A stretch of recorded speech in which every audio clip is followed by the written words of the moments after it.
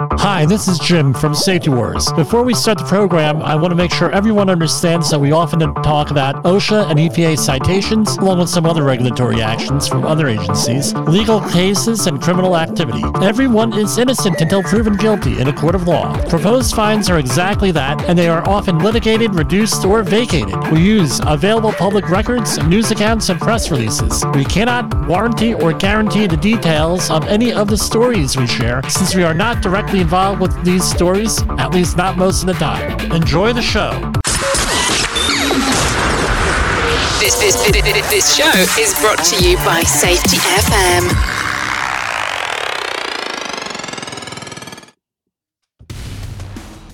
And welcome to Safety Wars, from the border of liberty and prosperity and the highway to the north.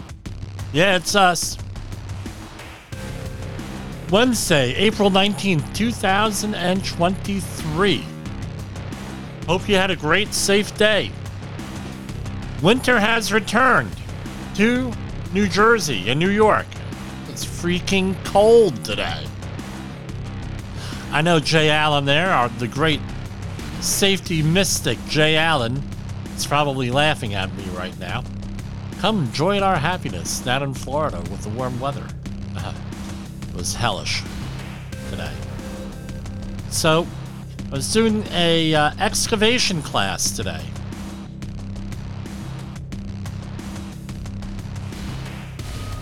Excavation competent person. So we get there. It turns out that the client wants us all to do the class outside. So it was not a very pleasant experience, but hey, I roll with the punches here, as always. So, what do you think we're going to talk about today here on Safety Wars? Any guess? If we, we're going to talk about excavation safety real quick, and that's what we're going to kick off the hour with.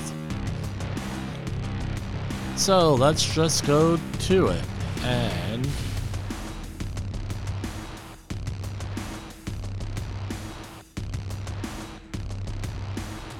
hold on, I lost my page here.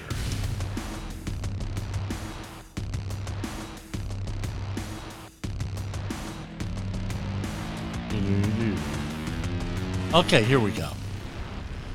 All right, so now they're up here, especially in the Northeast. Everyone's talking about excavations because there was a fatality, 2 fatalities about 2 weeks ago on an excavation.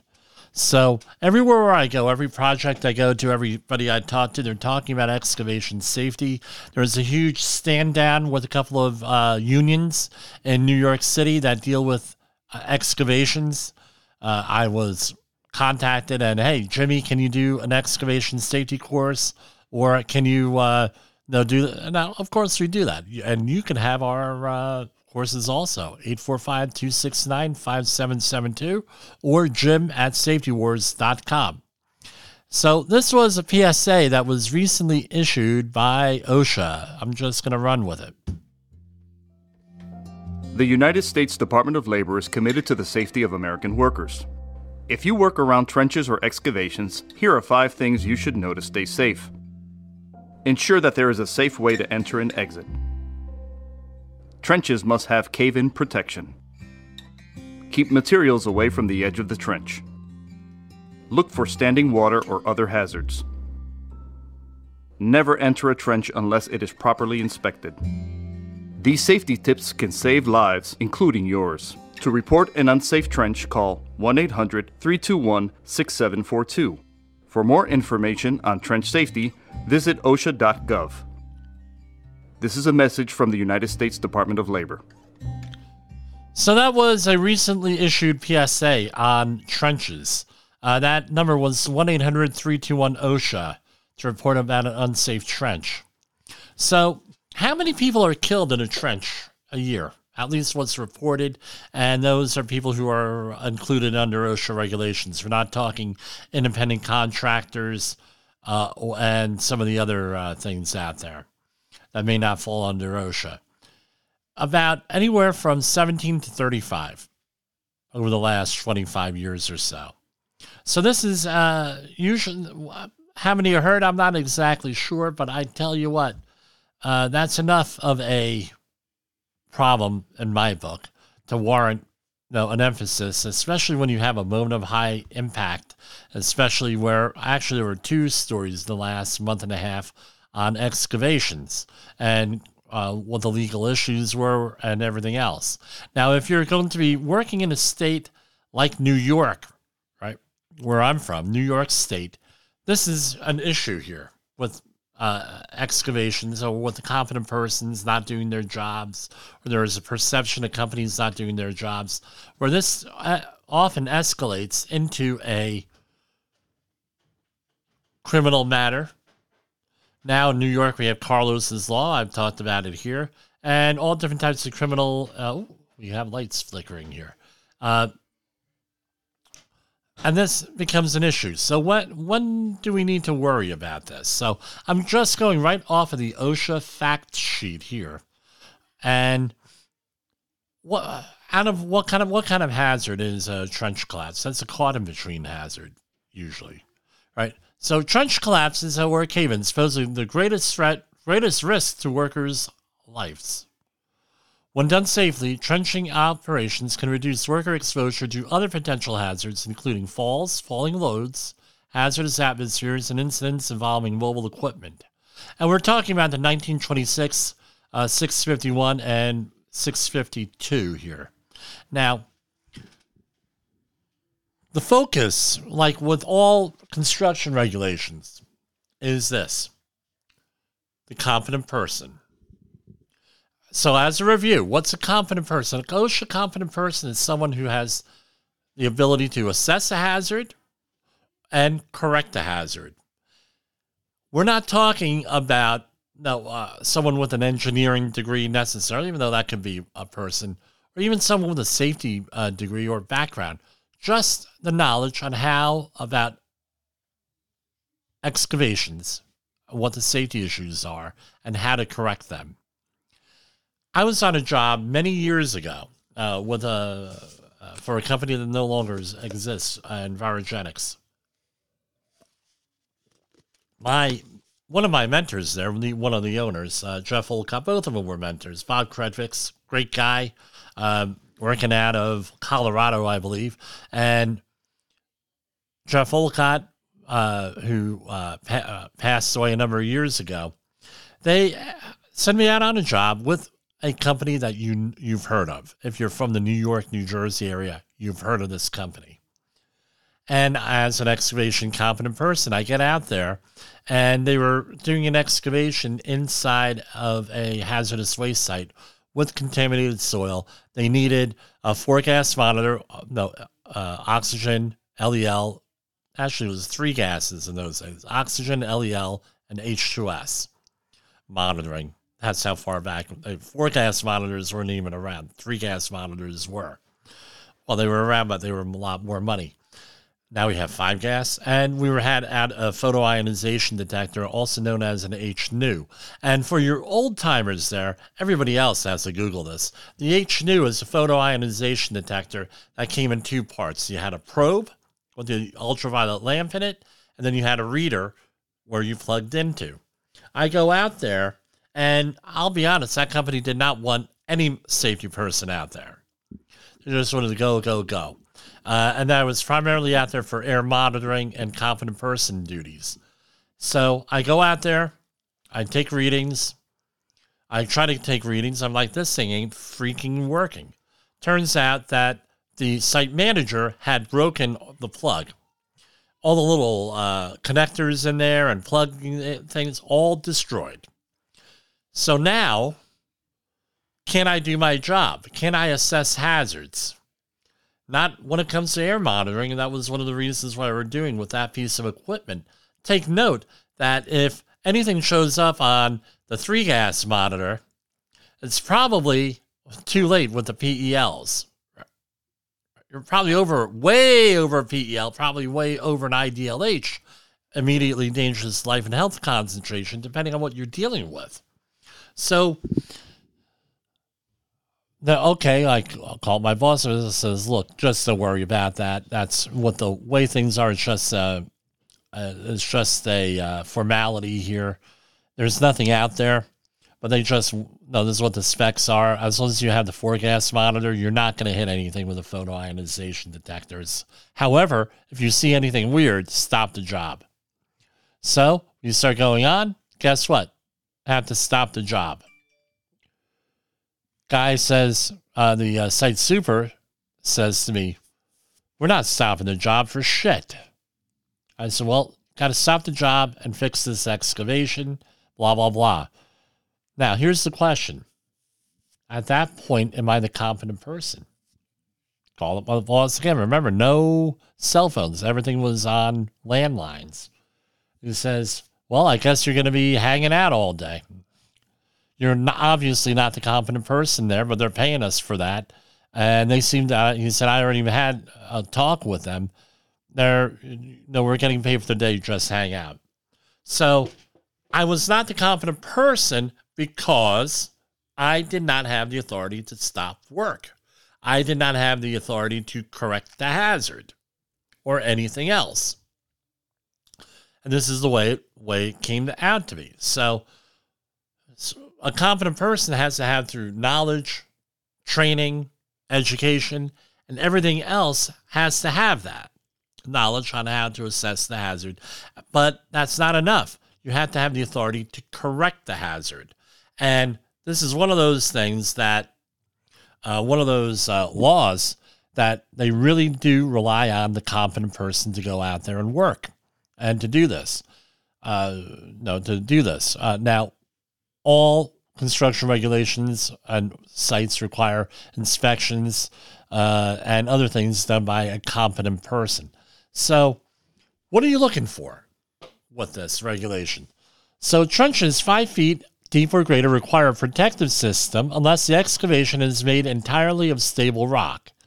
If less than 5 feet deep, a competent person may determine that a protective system is not required. If you have something 20 feet or deeper, it has to be, the protective system has to be designed by a registered professional engineer in that state. That's the important thing, in that state. So if you're working in Pennsylvania, for example, and your engineer is from New Jersey, you're going to have to get an engineer from Pennsylvania to sign off on this. And do design work and everything else that's required for an excavation. So, but prior to, and this is a question that always comes up and people get real pissed off at me, but oh well. This is what it is. Competent person has to be able to do an inspection all the time, every day, and as conditions change if it's necessary. The question comes up, Jimmy, does that inspection have to be in writing? The question, and that's a damn good question. The reality is this. Does the regulation, or most regulations, no, except for the confined space entry regulation, under the form of a permit, right, do not require something in writing in the regulation until there's a problem. If there's a problem, a accident investigator like me, OSHA compliance officer, one of the first 5 questions is going to be, where's that checklist? We had situations. No, did you do the inspection? Yes. Where's your checklist? You don't want to be on the I don't have one end of this, especially in a major disaster. Someone gets hurt, there's a catastrophic loss, catastrophic injury, something like that. You're not going to be thinking about checklists. You have to be, right? You're going to be thinking about that. And they're going to ask, sorry, guys. They're going to ask, pardon me, forgot to turn off the phone. They're going to ask whether or not you have that checklist. So you don't have it, you know it's a bad thing because you have no way of proving you did the actual inspection. Do you have an app? Do you have a photo? in lieu of any of this, I make sure it's on a logbook or in an email. Now we have email. Hey, I did the inspection on X, Y, and Z. It all checked out okay. Send. Even if it's just to myself, I have it in writing somewhere that was done. With a checklist, can a checklist save you from anything other than maybe some liability? The answer is no. It's the thought that goes into that. You have checklists. People, what do? They think, oh yeah, we're gonna get the checklist. We're gonna pencil whip the checklist. What do you think happens? No thought ever goes into that. So that's what it comes down to. In a related incident, we had a guy get hurt. He was having he had some type of a seizure and fell and hurt himself. It was a medical issue. This guy's on the ground, having a seizure, frothing out of the mouth, right? And make sure, what's the safety guy yelling at me? Make sure that he gets a drug and alcohol test. And I'm like, dude, he's having a seizure. I think we should get an ambulance first and do the first aid thing for a seizure. I'm not going to be worried about a drug and alcohol test where we don't know what the hell's wrong with the guy. So, 911 had already been contacted, but it was like, really? You're worried about that? You're worried about another instance? Somebody got hurt? The ambulance is on its way. Well, where's that checklist? And it's like, dude, come on. That's basically what it comes down to. You have to guarantee, if you're a competent person, access and egress for that, right? You have to keep heavy equipment away from the trench edges, identify other sources that might affect trench stability, and keep excavated soils, according to the regulation, at least 2 feet back from the trench edges. I recommend at least 2/3 of the depth of what the excavation is back. Why? Because that's where fissures could occur. It's up to 2/3 of the distance back from the edge. That's what I've read. That's what my experience is. So if you're dealing with a 10-foot deep trench, you would keep the spoils 6 feet, 7 foot or more away from the edge of the trench. Give yourself a little bit of a safety margin with that too. And that's debatable, but you're giving yourself a little bit of a safety margin. Know where underground utilities are located before digging. That's that 811 system. Whenever, you call them up. Hey, is it going to be there? Now, when the person comes out there, marks them out, you come out there, what do? You get this. It's called a smartphone, and you take a picture of where the markouts are versus where you are digging. Why? I've seen, my experience is that they've been off by more than 3 feet sometimes. The other thing is this: if your company is installing this stuff, like you're a plumbing company, an electrical company, utility company, they're installing this stuff. When you call for the 811 markout, chances are they're not even going to know where those are because the plans haven't been updated. So that's incumbent on you on site to go and make sure. And the other thing is this: when they do the markouts, go and look around because they have been known to make mistakes. Just to back yourself up with this. You have to test for atmospheric hazards such as oxygen, 20.9%, and this drives me nuts, hazardous fumes. Okay, it should be hazardous gases, right? And toxic gases. Inspect trenches at the start of each shift. Inspect trenches following a rainstorm or other water intrusion. Do not work under suspended or raised loads and materials. One of the most famous photos in all the safety training for excavations is that you have a person inside an excavation and there is an excavator on top of the excavation, directly on top of them. And of course, no shoring, no nothing. We'll talk about protective systems. All right. Ensure that personnel wear high-vis or other suitable clothing when exposed to vehicular traffic. This is for your flag people. Right, and inspect the trenches after any occurrence that could have changed conditions. We're talking vibrations, and even everything that goes on a construction site. Everything out there. Hold on, I'm checking on time. For whatever reason. Okay.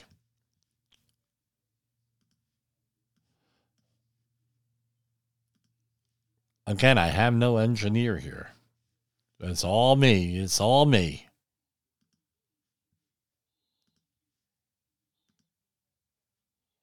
So you have several different types of protective systems.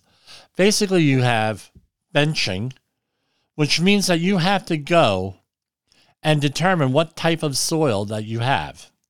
Is it stable rock?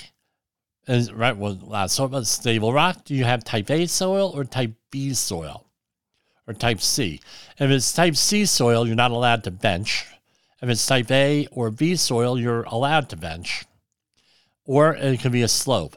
So what does that mean? So for benching, you're going to have one up and over, right? That's a benching situation. The slope is a slope. Why now, as for soil types, what are we talking about? Type A soil is more or less like clay, has a compressive strength of 1.5 tons per square foot or more. Type B soil is more like a silty clay loam, what they call, where you put it in your hand, and you cannot make a ribbon with it. That type of soil is type B soil, where it's just like a little bit sticking together. And then you have type C, which is unconsolidated like sand. It doesn't hold any form at all. And you could determine that just by looking at it with some certitude. Another way you can do it is through your finger. You put your finger in, right? Steady level, right? And it doesn't go through at all. Type A, it goes through a little bit. Type B goes right through, right? So you sink your finger right through it. Type C. I prefer what is called a pocket penetrometer, which is like I don't have one here. Should have brought it in from the car, from the training class, but basically where you're able to determine that exactly what you're doing with. You actually get a pretty good exact number, or close to exact number. So you determine A, B, C, soil or stable rock. But remember, your activities may cause that to now become one type of soil into another, and there may be several different types of soil in that excavation, depending on what depth you're in. And let's say you're dealing with stable rock, and now you're blowing it apart with explosives or something like that. Now you may have an unconsolidated material, and you need to treat it as a type C. This is what the competent person is there to do. Sloping so what do you have? For the angles here, and let's see if, I don't want to do them from memory. Let me get the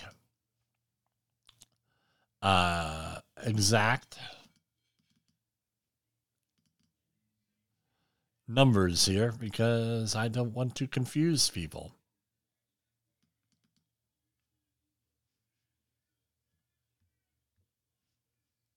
Bear with me a second. I had it right here. So if you go into the Appendix B of 1926 subpart P, 1926 subpart P, you're going to find all of the allowable slopes on here. So for type A soil, you're allowed to have a slope of 53 degrees, which is, for rise over run, for every 3/4 foot of rise, right, you have 1 foot of run, right? Right, rise over run. I'm sorry, they have it reversed here, and here. Everyone else does rise over run. OSHA does run over rise. So for every 3/4 of a foot horizontal, you have 1 foot vertical.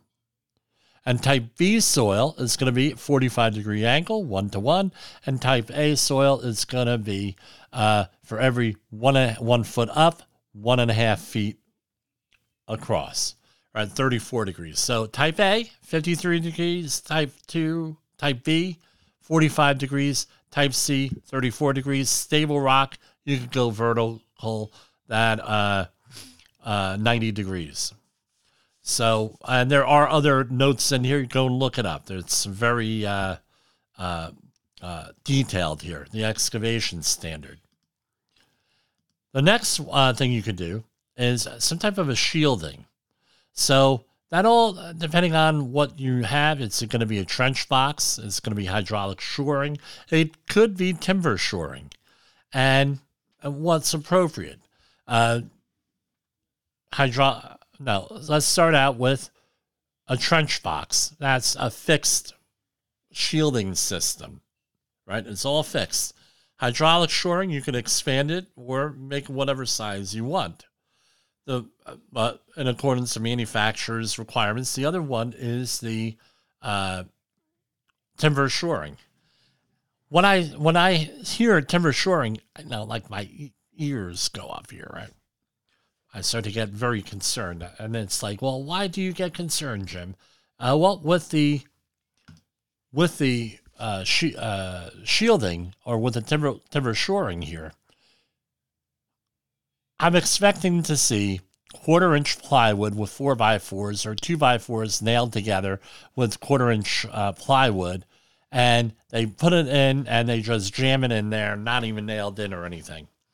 OSHA people say, well, timber shoring, I haven't seen that. If you're working for like a long-term situation with an open trench, maybe with an open trench, timber shoring may be used. Also in the chemical industry, oil refining industry, oil terminals, where you have all different types of situations with underground utilities and pipelines, timber shoring may be used exclusively. The other thing is, and I'm a little bit jaded here, is if you have a very strong carpenters union, they may really be advocating for timber shoring because they're going to be building it. And typically, timber shoring starts with 2x6s, right? 2 inches by 6 inch, or 3 inches by 6 or 12, something substantial, not your little plywood, for example. And you would use 6x6, you would use whalers, you'd use cross arms. So it's the whalers, they go on side of the, I'll use my magazine here. So this would be the side of the timber shoring, and you would have whalers going down here, and you would also have cross braces over here and over here, right? Usually 2 levels. But remember, all of this is being done either designed by either an engineer or a competent person for a simple setup. You might have some type of timber shoring. It's all in the OSHA regulations, what the appropriate thing to do is with that. And that's the whole idea with excavations. 1, competent person. 2, cave-ins, you got to worry about. 3, assess the soil type. 4, what kind of protective system. The other thing is this. People often forget ladders. You have to have a point of egress within 25 foot of every worker there. Usually a ladder.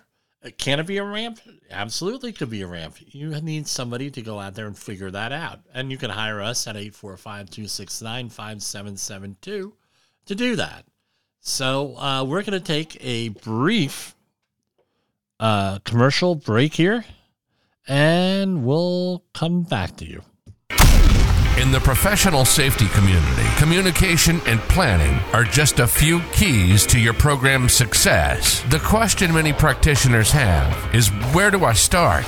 Dr. Jay Allen, the creator of the Safety FM platform and host of the Rated R Safety Show, has built a global foundation to help you along the way. Go to safetyfm.com and listen to some of the industry's best and most involved professionals, including Blaine Hoffman with the Safety Pro, Sam Goodman with the Hop Nerd, Sheldon Primus with the Safety Consultant, Jim Pozell with Safety Wars, Emily Elrod with Unapologetically Bold, and many others. As individuals, we can do great things, but as a team, we become amazing. Dial into safetyfm.com today and surround yourself with a powerful force of knowledge and support.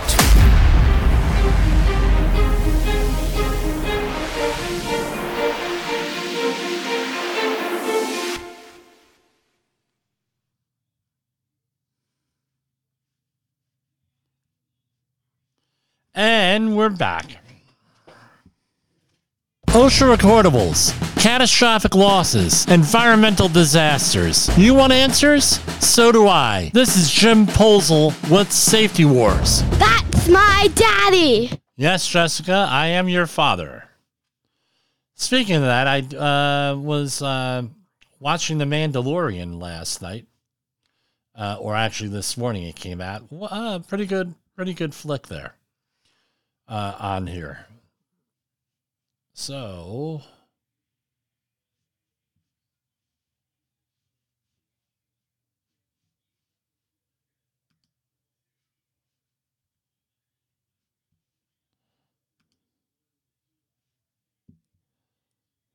hold on, bear with me here.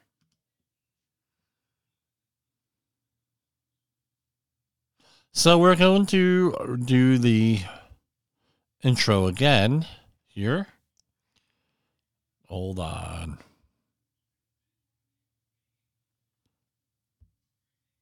Hi, this is Jim from Safety Wars. Before we start the program, I want to make sure everyone understands that we often talk about OSHA and EPA citations, along with some other regulatory actions from other agencies, legal cases, and criminal activity. Everyone is innocent until proven guilty in a court of law. Proposed fines are exactly that, and they are often litigated, reduced, or vacated. We use available public records, news accounts, and press releases. We cannot warranty or guarantee the details of any of the stories we share, since we are not directly involved with these stories, at least not most of the time. Enjoy the show. This show is brought to you by Safety FM. Okay, and we are back here. Is Wednesday, April 19th, 2023. It's roughly 32 minutes after the hour, wherever you're at. So, okay, my recording program for the first half did not record, so I'm slightly annoyed. We're going to go right back into the news. Hard Rock Builders commit to workers' safety. This is from Rockford, Illinois. Hard Rock Casino Rockford construction is on a roll. More than 1,200 tradespeople are signed on to build the future Forest City hotspot. To ensure their safety, Brent Johnson with Ringland Johnson Construction signed onto a strategic partnership with both OSHA's federal and state offices, as well as the Mid-America Carpenters Regional Council. We're going to say very fast, and we want those workers to come home safely, said Johnson. That's a paraphrase, not a direct quote. And this is what piqued my interest with this story. This is a quote by Eric Marion, Chief of Illinois OSHA. Safety is not the absence of accidents, it's the capacity to fail safely. Where have you heard that before? So building defenses into your program, assuming that something is going to happen. Well, that's actually pretty good, right? A few of the key parts of the agreement include a SHMS, Site Health Management System, a collaborative process to find and fix hazards on the site. Supervisors will also be required to earn a 30-hour OSHA outreach card. In construction, I'm adding that. Workers will need a 10-hour construction outreach training card. You know where you can get those, 845-269-5772. I will do your training for you. If you're interested, if you're required, we'll make it exciting. This is a story. Amazon on target to meet worker safety federal subpoena deadline. The DOJ is requesting 233,000 Amazon documents. And Amazon.com Services is obeying federal government subpoenas to turn over tens of thousands of documents related to workers' safety, according to the attorneys for the company and the U.S. Department of Justice. So they've been involved in a boatload of issues, especially with the COVID stuff, and some of the other OSHA stuff.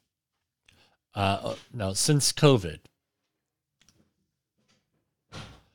So this is an update. This one just showed up on my feed today, but this has gone on for over 2 weeks now. Dollar General, we understand with Dollar General over $16 million in proposed penalties since 2017. And they all get litigated and negotiated downward and everything. So who knows where this is going. Dollar General is in settlement talks with federal regulators after the discount retailer was labeled a severe violator of workplace safety rules, according to a spokesperson for the Occupational Safety and Health Administration. The spokesperson said the mandatory settlement proceedings before the agency's review commission would occur pursuant to commission rules. OSHA is part of the Department of Labor. Dollar General did not comment directly on the settlement talks.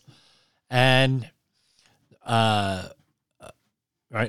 this was Dollar General spokesperson. We regularly review and refine our safety programs and reinforce them through training, ongoing communication, recognition, and accountability.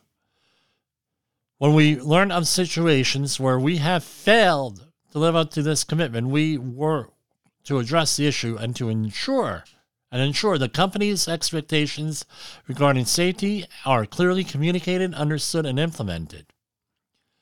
So what are most of these things that come out with, by the way, they're thrown on the severe violator enforcement program, which, so most of the hazards that are being cited on are for what?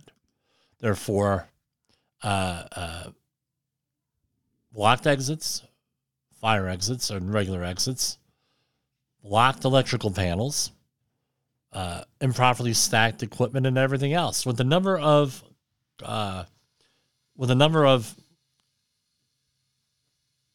stores that they have and other facilities, that the fact that they had 200, this is like 200 different visits. This is actually a thing, and nobody's gotten hurt, which comes up to our whole thing. A lot of times companies refuse to have safety programs because they say, hey, no one's ever gotten hurt, so therefore we have a safe environment. Is that correct? We're safe because nobody ever gets hurt. More accurately, nobody reports getting hurt because they don't want to be the first. That is often the case.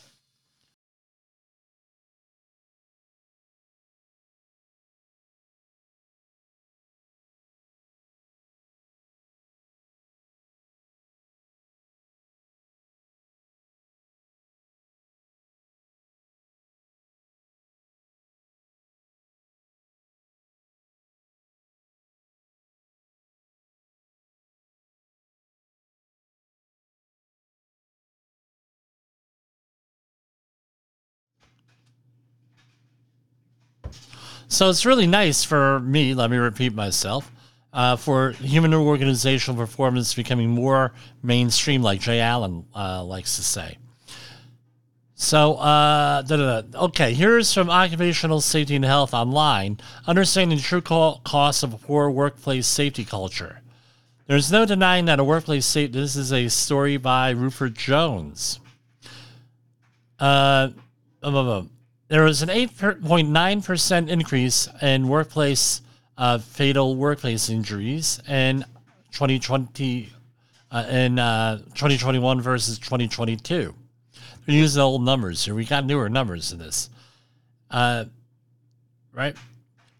So 80% of employers in a survey stated that they wanted to focus on implementing better health and safety protocols in 2021. If you look at this positively, it means that employers are willing to improve their safety cultures. I don't know if they know exactly what that means, most companies. Most companies, I'm going to say, don't know what that means. Yeah, we want to be work safer. Obviously, it's good for the bottom line, moral hazard, environmental, social governance, things of that nature. But in reality, what does that mean?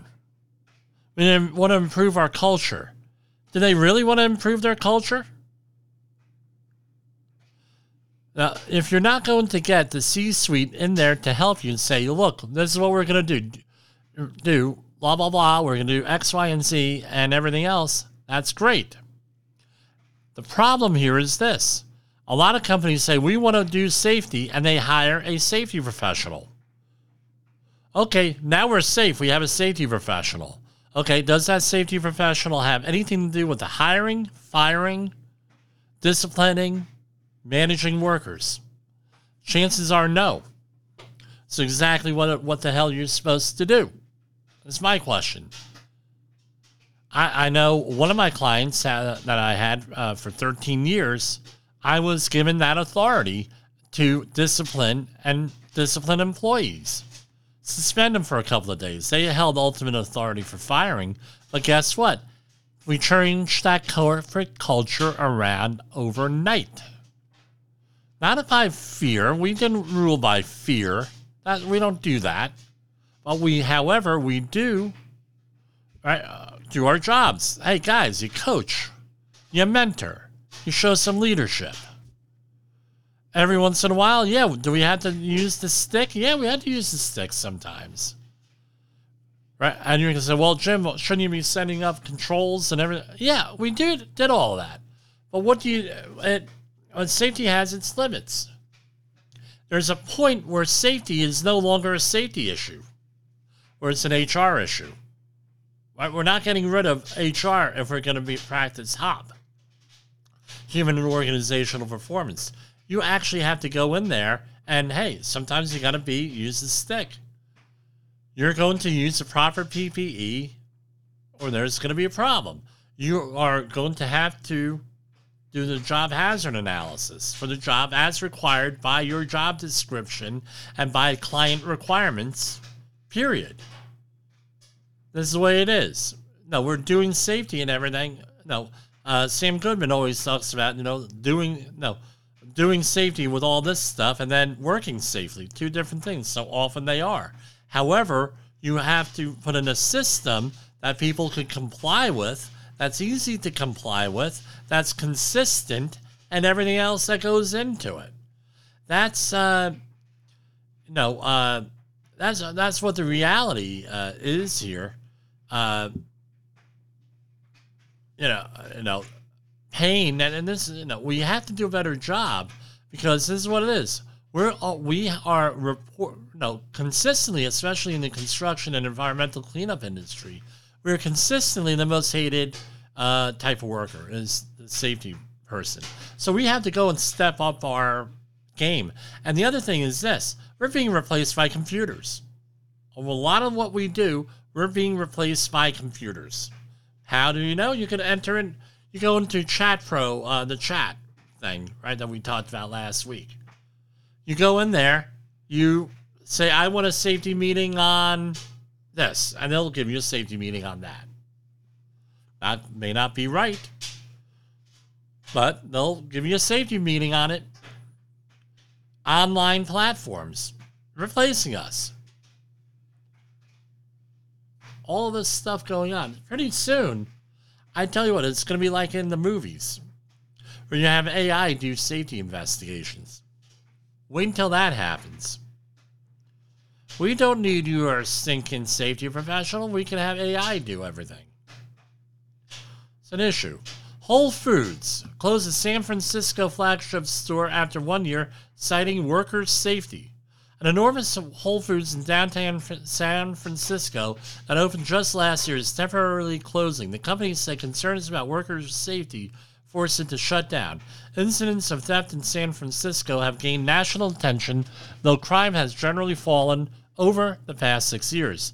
Nearly 65,000 square foot location at Trinity Place in the city's mid-market neighborhood shut its doors on Monday to ensure the safety of its employees, a Whole Foods spokesman said. Although Whole Foods did not share any additional information on the conditions that led to the store closing, the spokesperson added that it was a difficult decision to close the Trinity store for the time being. Way it is. I mean, that's what's going on out there, everybody. Amazon's workers' safety hazards come under fire from regulators and the DOJ. So, for years, Amazon warehouse staffers have complained about unsafe working conditions and the injury risks they face when rushing to fill packages and get them to customers in 2 days or less. While Amazon claims its injury rate is coming down, facility-level data released last month from the U.S. Department of Labor's OSHA underscores worker concerns, showing that in 2022, Amazon laborers were injured at a rate of 6.9 for every 100. In January, OSHA investigators cited Amazon for failing to keep workers safe.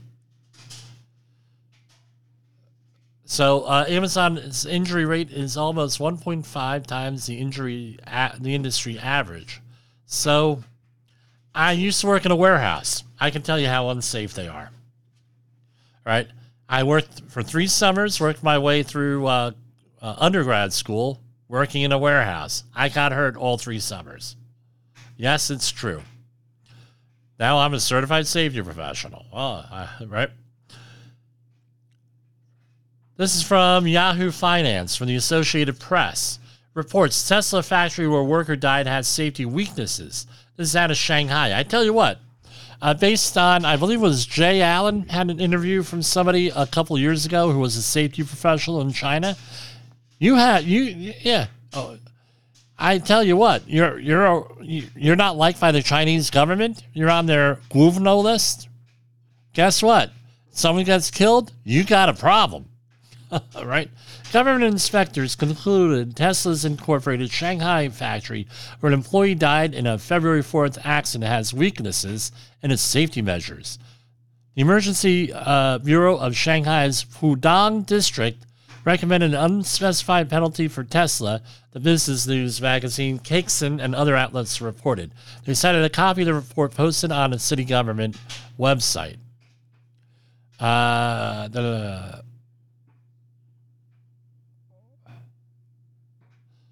The investigation concluded the Tesla employee who died failed to follow rules.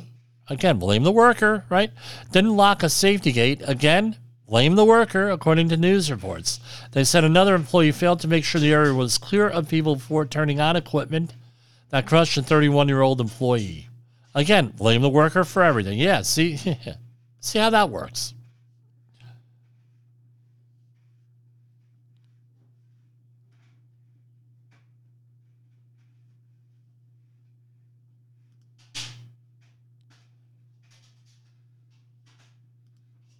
So here we have a story from San Antonio, Texas. This is from KSAT.com.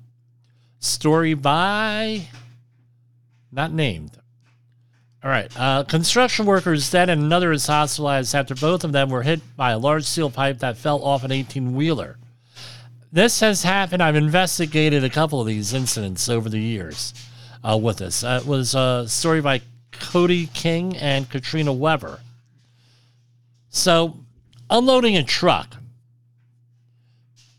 you got to make sure everything's secure on that truck. You have to make sure you do not get caught between the truck and the machinery unloading the truck. And if you're using the proper machinery, are you using a crane? Are you using a forklift? With a pipe, you're probably going to be using a Class 7 forklift, aka lull, with a jib attachment with slings on it to unload pipe. That's usually what it is.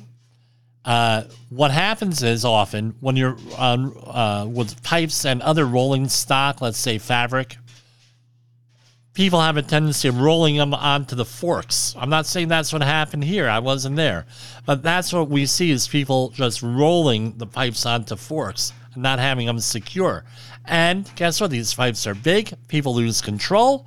They get themselves into a caught-in-between situation between the jib or the machinery and the pipe, and snap, they get killed. Classic caught-between situation here. It's a horrible type of situation. Death on the job, the toll of neglect in 2022. This is from AFL-CIO. The 2022 edition of Death on the Job, the toll of neglect, marks the 31st year the AFL-CIO has produced a report on the state of safety here. It includes all different types of stuff. This is more of an advertisement here, but what do you have? Here. In the summary, the Occupational Safety and Health Act, promising every worker the right to a safe job, has been in effect for more than 50 years and has reportedly saved 647,000 workers since the passage of the OSH Act. Now, you wonder why we have a safety war? That's 674,000 workers. That's almost as much, if memory serves you right, as the American Civil War. The number of people died in the American Civil War. So let's see. Number of people killed in American Civil War. 620,000, they think. So this is more than what died in the Civil War. Okay, over a longer period of time, but still. The American Civil War was considered the bloodiest conflict ever fought in its time. So, again, that's good, right? That we're making progress. But more progress needs to be made, and with your help, we'll get there. With everyone's working together, we'll get there. So, all different types of statistics here. This is probably worth bookmarking and put it in a course somewhere.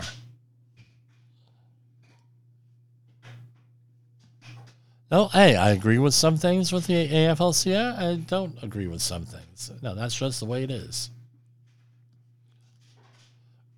51 minutes into this. Have you heard about this? A deadly fungal infection in Michigan paper mill prompts call for industry action. The United Steelworkers is calling on the paper industry to protect its workers against fungal infections, one of which has proved deadly. And this is a worker one, an impact in the workplace. United Steelworkers issued a statement on April 15th after blastomycosis caused one worker death and more than 90 cases of sickness in Esconda, Michigan. The paper mill will close for up to 3 weeks for cleaning. This is one of the things with any of these fungal infections. Your body has a hard time, very difficult time fighting them off. So there's very difficult to treat them because we all evolved from fungi, according to Paul Stamets, not on Star Trek, well, even though it was named after him, but the world-renowned mycologist. Florida bill on preventing workplace violence in hospitals makes progress. Legislation in Florida would strengthen criminal penalties for assault or battery on hospital workers has advanced out of 2 Senate committees. Sponsored by Senator Ana Maria Rodriguez, Republican, would make assault on any hospital worker a first-degree misdemeanor. Currently, Florida law defines the crime as a second-degree misdemeanor. Battery to a third-degree felony, right? Elevate the following: aggravated assault to second-degree felony, and aggravated battery to first-degree felony. And it would cover instances of workplace violence anywhere in a hospital. In a published report, Rodriguez said current Florida law covers assault or battery only in ER settings. According to the data from the Bureau of Labor Statistics, healthcare and social service workers experience the highest workplace violence injury rates and are 5 times more likely than all other workers to suffer injury in the workplace. Yeah, I believe it.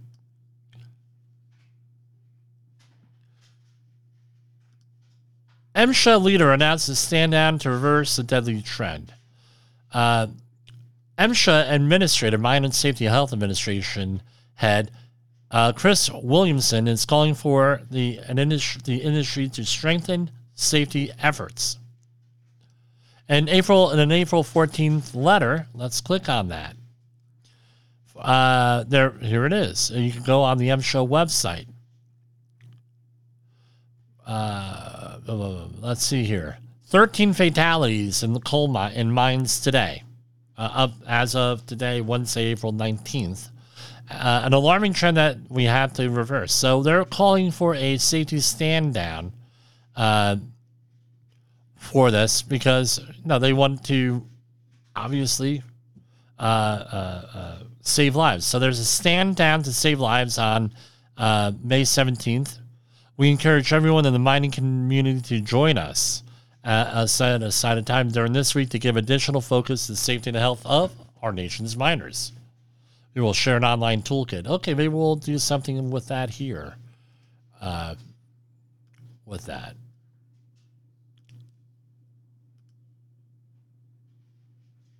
Again, workplace violence, a big thing. Curbing workplace violence and late night marts, new guidelines from NIOSH. A new guidance document from NIOSH, National Institute for Occupational Safety and Health, outlines ways to reduce the risk of injuries and deaths associated with robbery-related violence at gas station and convenience stores. The ones that increase risk for violence are open 24 hours, open between 9 p.m. and 3 a.m., don't offer employees robbery prevention training, have cash available, have a history of robbery or other violent incidents, and are independently owned and operated. So, 4 types of violence. Criminal intent, customer or client, worker on worker, or a personal relationship. Again, you can be cited under the general duty clause if you don't do anything with this. Another story, worker wellness programs shouldn't focus on weight loss. This is a story, the last 3 stories have been from Safety and Health magazine. Employers should shift the emphasis of their wellness programs away from weight issues and more toward emotional or psychological health. We talked about this last night with suicide here with all of these things. So, what's the company doing to help? What are you going to do? This is from a paper in Personal Psychology by Michael A. Johnson on this. Do these genes make me feel fat? Is the name of this. So, again, calling someone fat does not really help the situation usually, is what the moral of the story is. And we're going to wrap it up right there. And we're going to move to our outro. You have an intro, you have to have an outro, and we'll see you tomorrow. Oops. The views and opinions expressed on this podcast are those of the host and its guest and do not necessarily reflect the official policy or position of the company. Examples of analysis discussed within this podcast are only examples. They should not be utilized in the real world as the only solution available, as they are based only on very limited and dated open source information. Assumptions made within this analysis are not reflective of the position of the company. No part of this podcast may be reproduced, stored in a retrieval system, or transmitted in any form or by any means, mechanical, electronic, recording, or otherwise, without prior written permission of the creator of the podcast, Jay Allen.